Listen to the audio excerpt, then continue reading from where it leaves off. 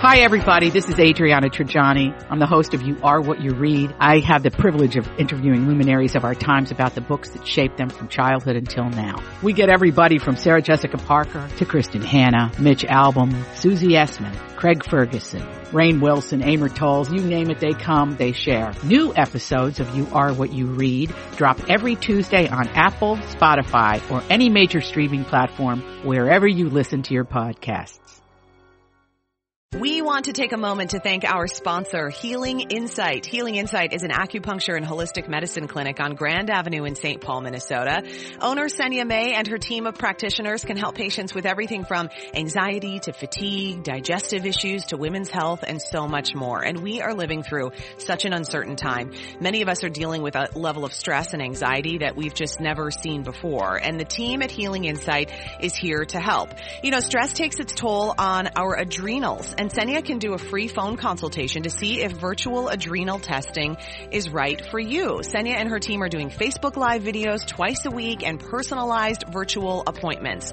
So whether you're comfortable coming in person or want to connect virtually, Healing Insight wants you to know they're here to take care of you. I've personally been seeing Senya for several years. I'm now part of her membership program, which means I have a standing monthly appointment. Senya was also our featured guest on one of our most listened to episodes of Best to the Nest. It's episode 25, simply titled Anxiety, and in episode 113, where we talk about coping with the COVID-19 global pandemic. Visit healinginsight.com. That's healinginsight.com to find out more about Senya and her team.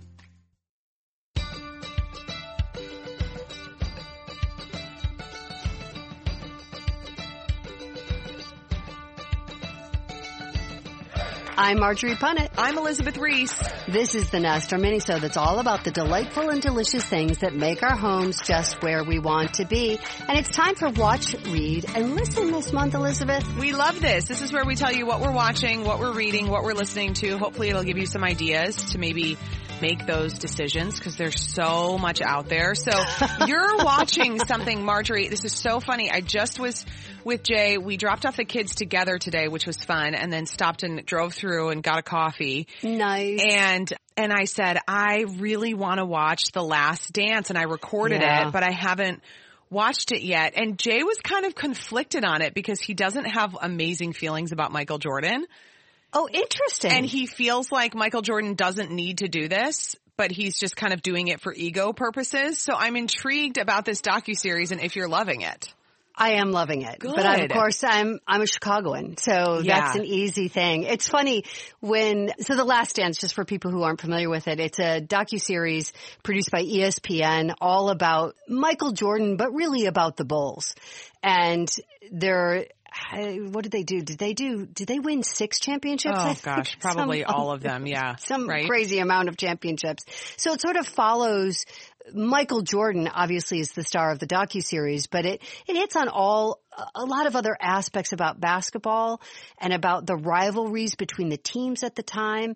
But what I'm loving is it also talks a lot about leadership and Michael Jordan's leadership, the good and the bad of it. Yeah. And I would say to Jay that especially as a pro athlete, semi-pro athlete, high-level athlete, talented athlete, he will enjoy this so much because it's really at times a very honest discussion about what it takes to win and who are the leaders that rise up on a team. And how do you not let down your teammates? And I think he would be surprised at how this isn't an ego puff piece for Michael Jordan. That's good. It's still, there's so many clips of Michael Jordan, but there's no disputing that he's an amazing basketball player. Yeah, there's no question. You can't get around that. But it's funny, we were watching it and so for me, this is, a lot happens in the 90s. And it's funny because Elizabeth, in the 90s, I was where you are.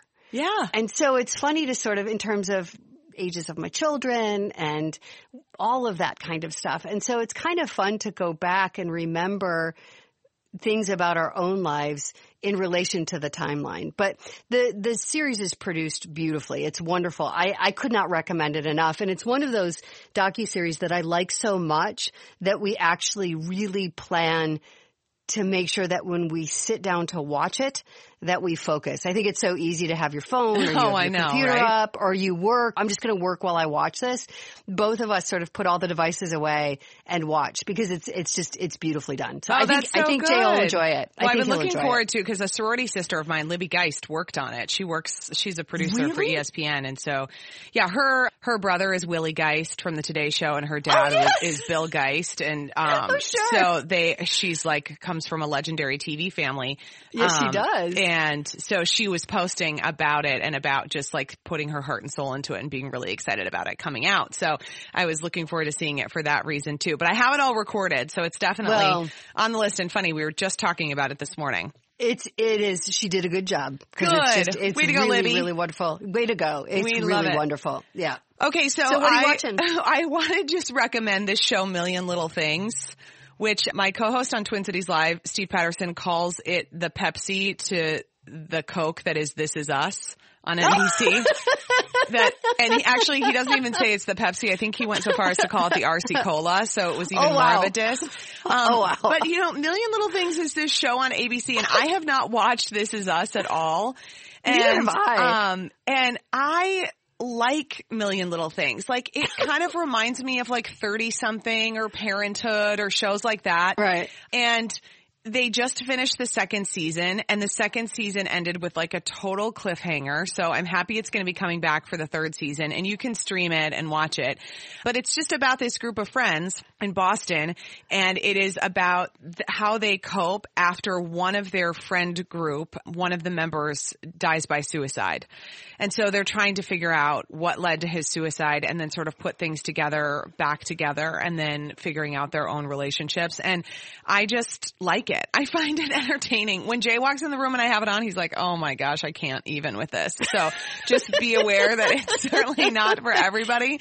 But for some reason, I like it. I just watched the season 2 finale, and I get excited when I have a new episode to watch, and I just find it to be delightful. Just like a little escape, just the right amount of stress, not too stressful that you're thinking about it or worried about it or it's getting in your head, but just the right amount. And those kind of shows are important right now to just keep your attention but not make you feel stressed out. Yeah, I don't need any more stress. I don't need that. It's funny as you were talking about Jay walking in and going, "Oh, I can't do this right now." If we were still doing talk radio, Elizabeth, right now we'd go to the phones and say, what are the shows that you have to watch in shame? Yeah. Because your spouse looks at you with just disgust when you have it on, or you have to plan to watch it when they're definitely not going to be around. When they're gone. And I will tell you, the one that I would judge Ian on is the show Naked and Afraid. Oh, yeah. And since I've been here for a while, I've started watching it too.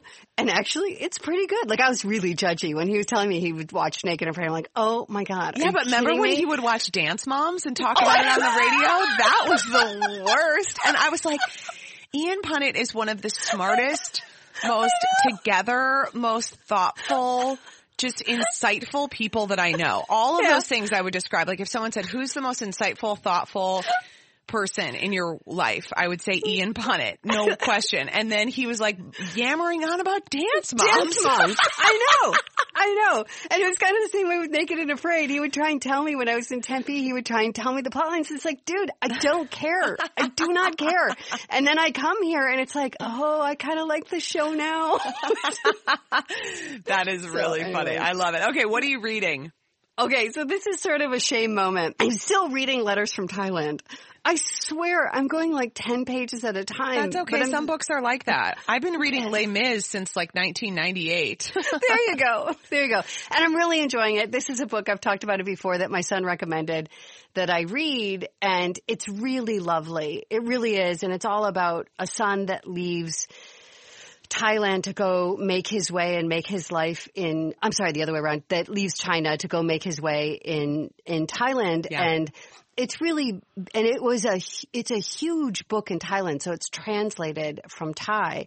But I was talking to my son about it, and this was a book that was assigned to him in a Southeast Asia history class.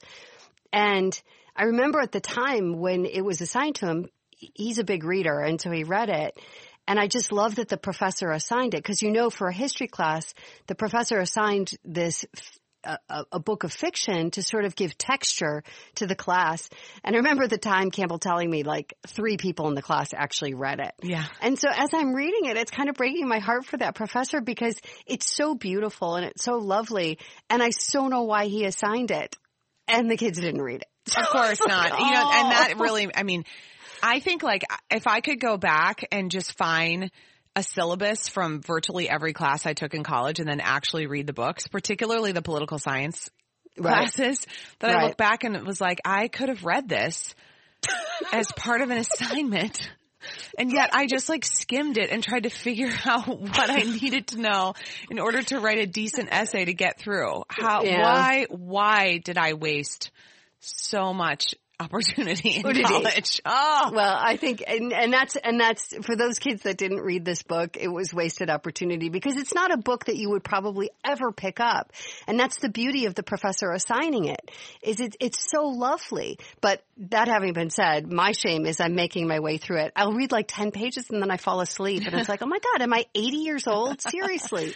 That's what happens. Anyway, that's just so that's what I'm reading. Well, listen, I'm getting fully made fun of for what I'm reading right now. And this is a takeoff from our conversation on gardening a couple weeks ago, which Marjorie, I got a lot of great feedback from. A lot of people were messaging me about that they loved the gardening conversation that we had on Best to the Nest. So I want to bring this one up. If you are getting into gardening, it's called Let It Rot. My whole staff is like making fun of me because I said I have Let It Rot on my nightstand right now. And they were like, oh my gosh, Elizabeth, like what is happening with you? And Jay, the other night I said, I'm going to go to bed. He said, well, I'm going to read a few chapters of Let It Rot and then I'll go to bed too.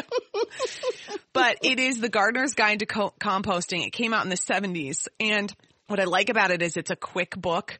It's short and it is really helpful when it comes to setting up a compost pile.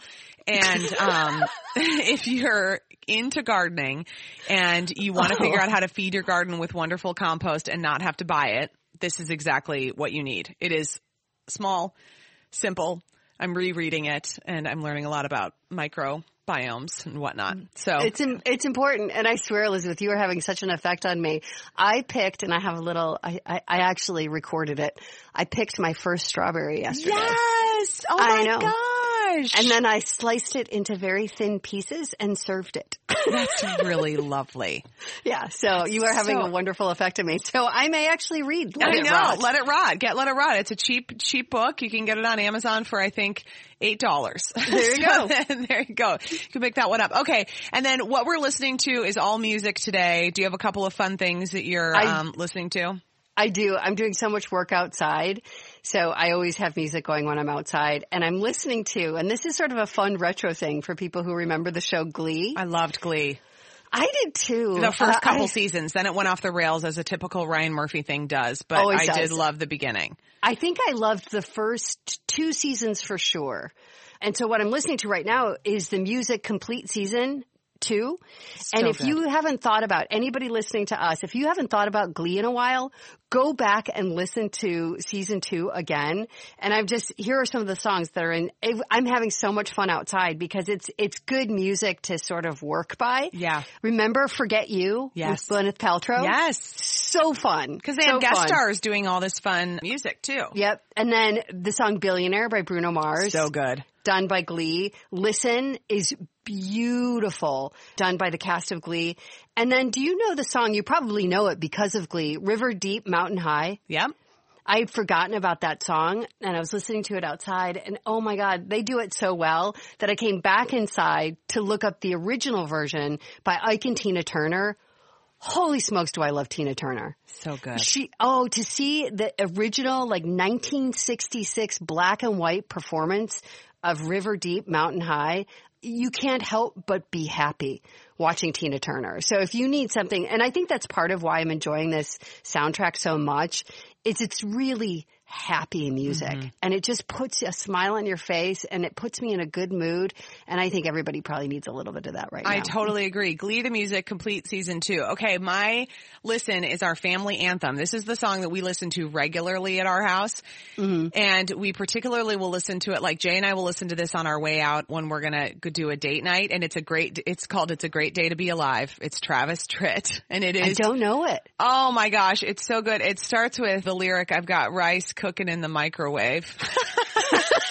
And the chorus is, it's a great day to be alive.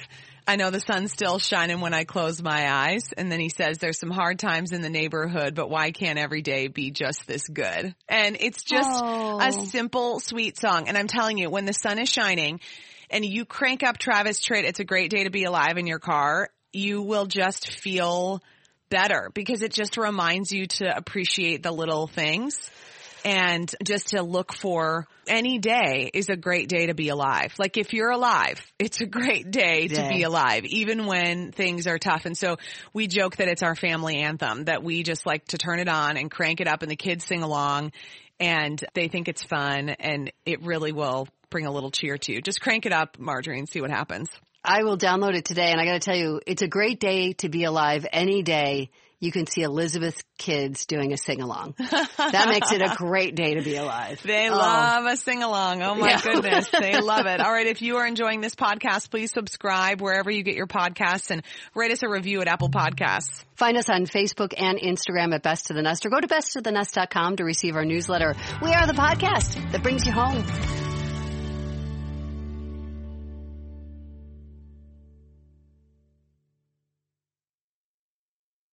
To be your best every day, you need proven quality sleep every night.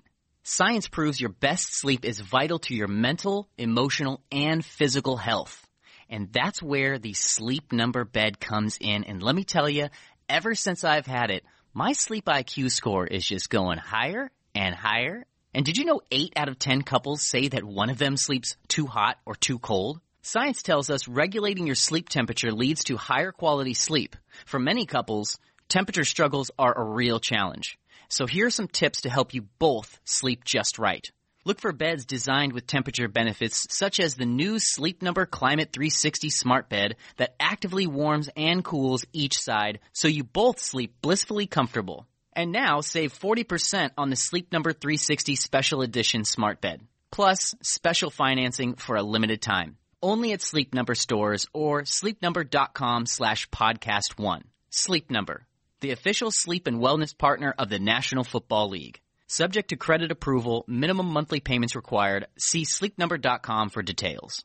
Grab a 30-day free trial of Live by Live Plus, and you'll get unlimited skips, commercial-free music, and all of the podcasts and live streaming events you can handle. Visit livexlive.com/podcast1 to learn more and start your free trial.